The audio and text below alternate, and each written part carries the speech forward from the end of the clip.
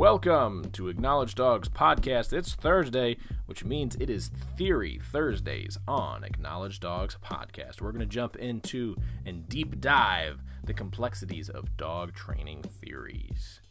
Enjoy the show.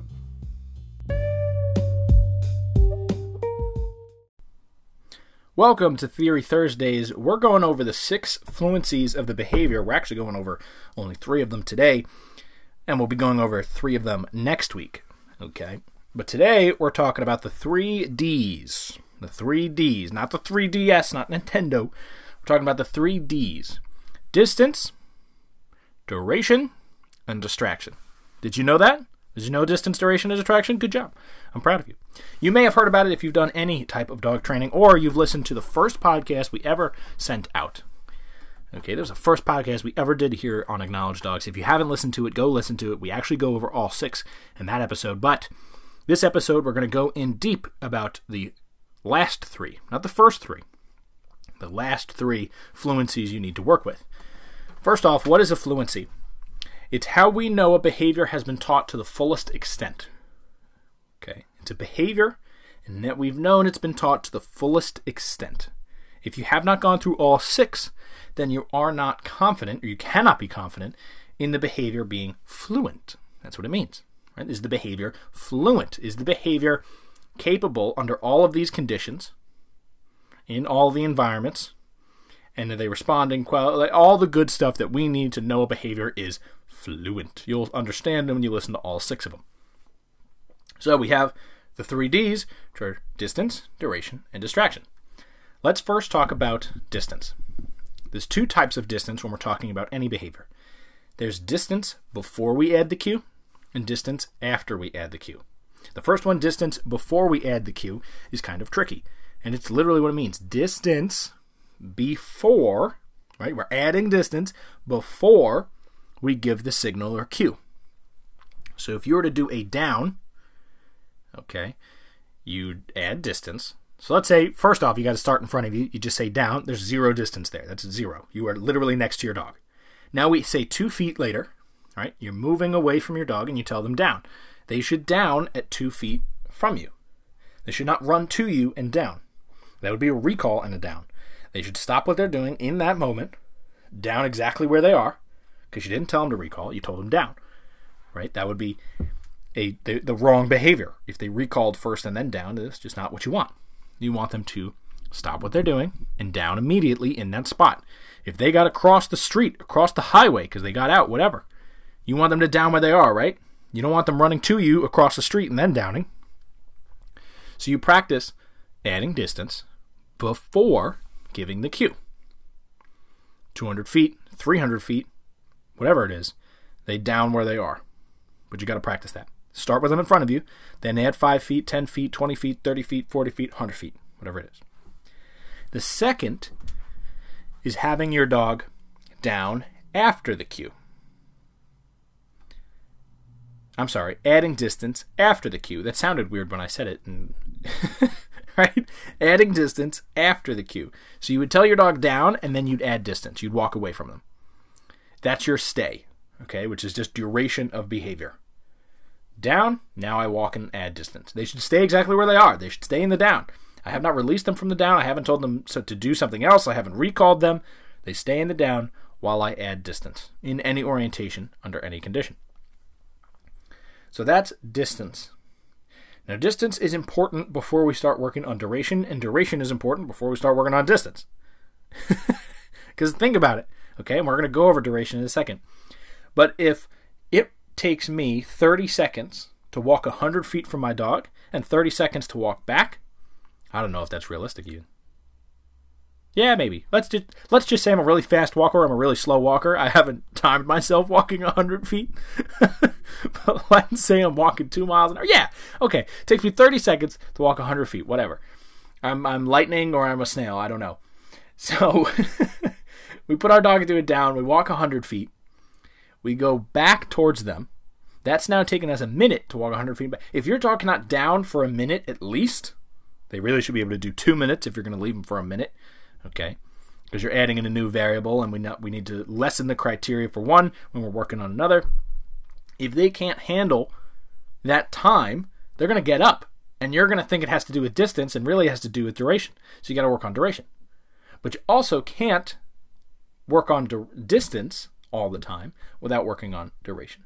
Okay, so now let's jump into duration. Duration, kind of hinted at it, is the amount of time your dog does the behavior from the end of the behavior until they get reinforced. Okay, that's duration. From the end of the behavior, meaning if they sat, right, it's not the movement of the behavior, but now they're actually in the sit position, how long will they stay in that sit position? From the end of the behavior, from the movement, the end of the action, to now when they get marked and rewarded. Is it 5 seconds? Is it 45 seconds? Is it 45 minutes? Now the down is going to be more stable. So a down is a lot easier for most dogs to stay in besides a sit. You need a lot of strength to hold yourself in a sit. Not you, but your dog. Okay? So the more you can strengthen duration, the easier it is to add distance. And the stronger you add distance, the easier the duration becomes. Right? If I can have my dog sit, and you can combine these. Let's say I put my dog into a sit, and I walk 100 feet out. Now, the entire time I'm walking to my 100 feet is added into the duration. But then there's a duration where now I'm staying at 100 feet for 30 seconds, and then I walk back in. That's training. That's part of it. Okay, that's completely separate. Me walking, turn around, and coming right back is different than me walking, staying there, and coming right back. Not only in a time standpoint, but also the fact that the variable has changed. The routine has changed. I'm not going out and immediately coming back. I'm going out, staying there, and coming back. Okay. Now you could just go out 10 feet and add duration. You go out 100 feet and add duration. But the distance changes it. Can my dog stay there for a minute and a half when I'm 200 feet away? Maybe. I don't know. I haven't trained that. Okay. If you haven't trained that, then you don't know. If you have trained it, great. Then you know. Typically, my dog's never 200 feet away from me. Should I train for 200 feet? Absolutely. You should train for 200 feet as well, in the event your dog ever gets to that distance. But I'm never going to let my dog get to 200 feet. I'm going to recall him back. And if you don't have a solid recall, then that's a problem. Okay? I don't know if I really know how far 200 feet is. I might have already trained 200 feet. Maybe I haven't. I don't know. You don't know. Nobody knows. Nobody knows because I didn't bring a tape measure with me. You should quantify these things, okay? You should definitely quantify these things. You should know for sure, for certain, I'm going to go out today and now I'm going to go practice 200 feet. We'll see how it goes. Coming to this realization at 7 o'clock in the morning while filming. I have not worked on 200 feet. I got to go find me a football field. I got to go put my dog in a sit and work 200 feet. Which is exactly how you should do it. Go to a nice open field with a really long leash. In the event they get distracted and they take off, you have something to grab a hold of them. Okay, bring them back to where they were. You could use a place first, but I digress. Now we're just teaching about stay and fields. But that brings us to our third, which is distraction. Okay, and we'll take a quick break right here, I guess. I think that's a good time. We'll take a quick break. We'll come back. We'll talk about distractions.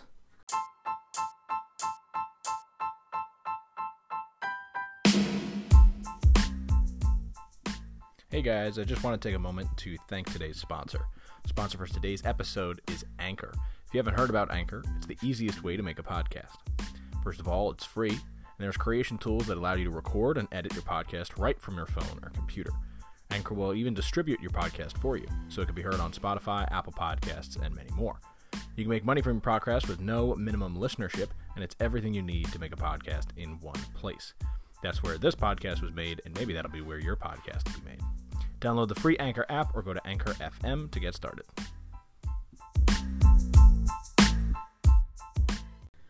So we're talking about distractions now. Okay, we already did distance. We already did duration. Distractions is the last one of our 3Ds. If you do not practice distance and you do not practice duration, you cannot practice distraction. It's just, that's how the cards get laid out. Okay, distance, duration, first. Because if I can't control my dog at 100 feet with no distractions, I'm not going to be able to control my dog at 2 feet with distractions. See what I'm saying? Right? If my dog can't sit for a minute and a half without distractions, there's no way he can sit for 30 seconds with distractions. Anytime we add a new variable, other parts of that behavior decrease. It's what happens. Okay? If we were in a room and I told you to recite the alphabet, you're going to have no problem. You know the alphabet. You got it. Now, if I said recite it backwards, you're probably going to hesitate. Now, if this was your first time skydiving, and while we're falling, let's say you could hear me. I know you can't hear anybody when you're skydiving because of all the rushing air in your ear. But let's say you could hear me and I said recite the alphabet. You're going to be confused for a second. You're going to hesitate. It's not going to be as smooth. And now if I told you to recite it backwards, you're definitely not going to be able to do it. Because your brain is focused on other things. Okay? Until you were able to do it forward and backwards under smaller distractions, number one, before we get to skydiving. But with the confidence where you could do it at any rhythm, right? You could do it to any song. A, B, C, D, right? This Twinkle, Twinkle, Little Star. You do it A, B, C, D, E, F, G, right? Any rhythm, any orientation, whatever it is. You knew every single alphabet in order, out of order, backwards, upside down, all the good stuff, okay? You could do it saying each letter twice. A, B, B, C, C, D, D, right? You keep doing it, whatever it is. You just had confidence and flexibility in the alphabet. Then when we add in the distractions, it becomes that much easier. It becomes so much easier to do it when I ask you to do it at the boring level. A, B, C, D. Right?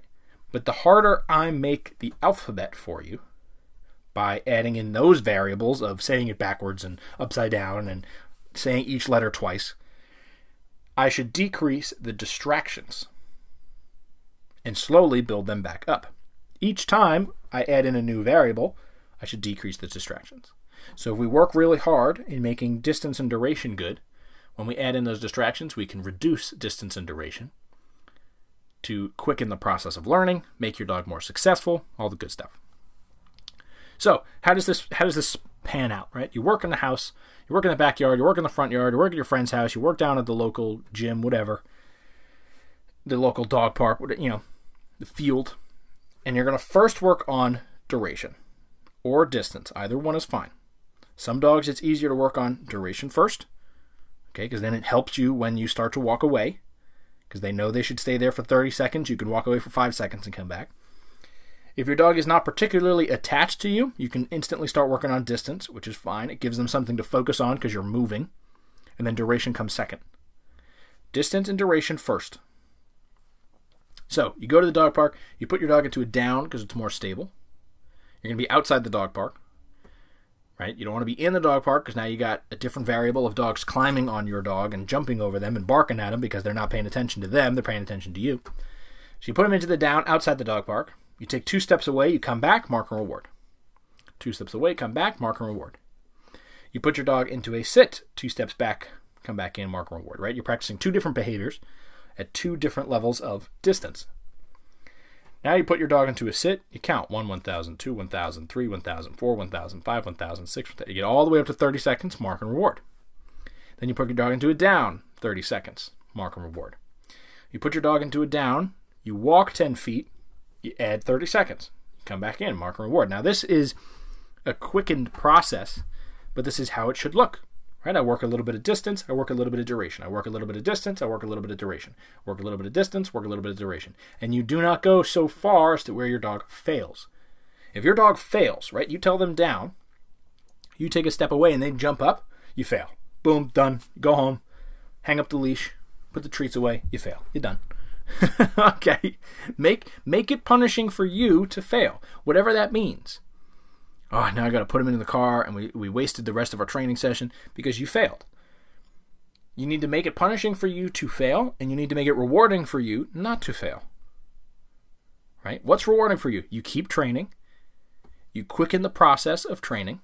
Right? Your dog understands things better when they don't fail.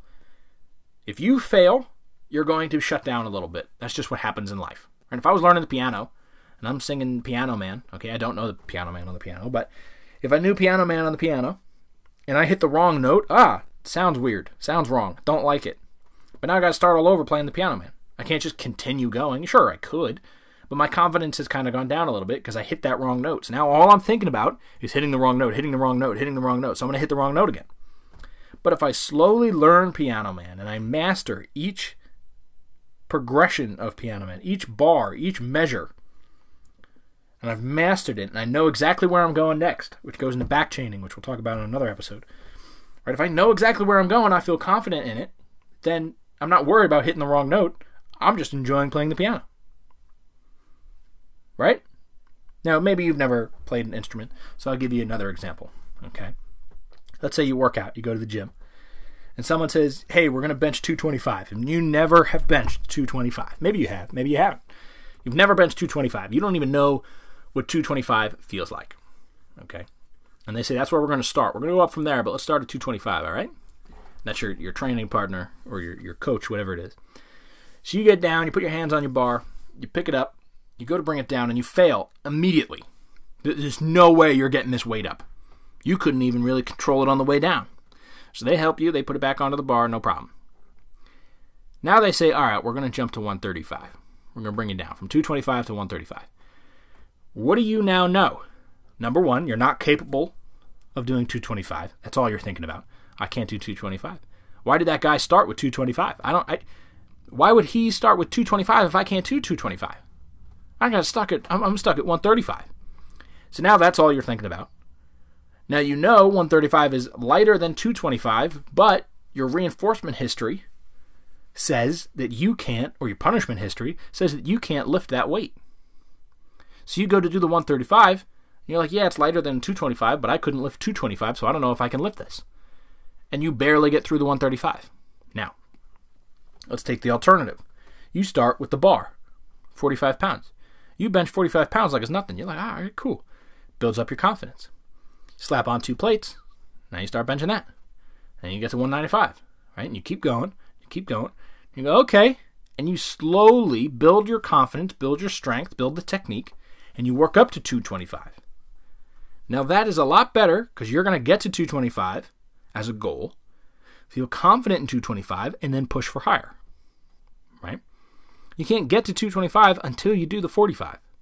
So don't expect your dog to be capable of doing a lot of distraction work with duration and distance until they can do distance and duration without distraction work, and whether they can do distraction work without distance and duration.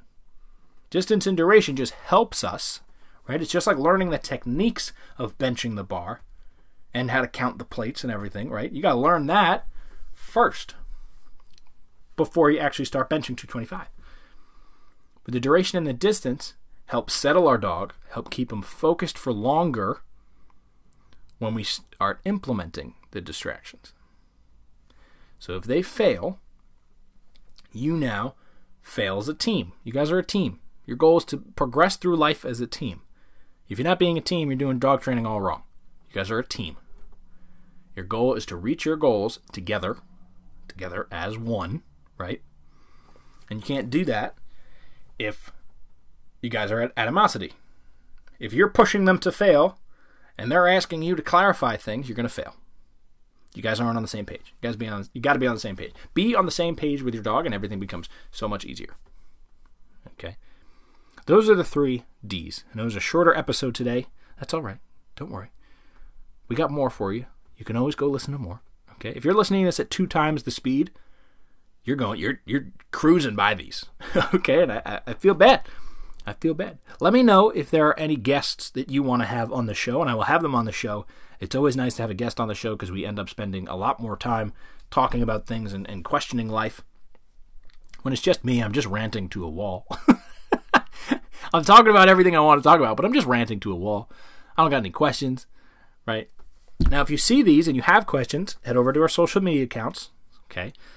Message me, comment on things, ask me questions. I love talking about stuff. I just had someone comment on something the other day, which a podcast will be coming out soon. So, thank you for listening. I appreciate it, and I'll see you guys soon.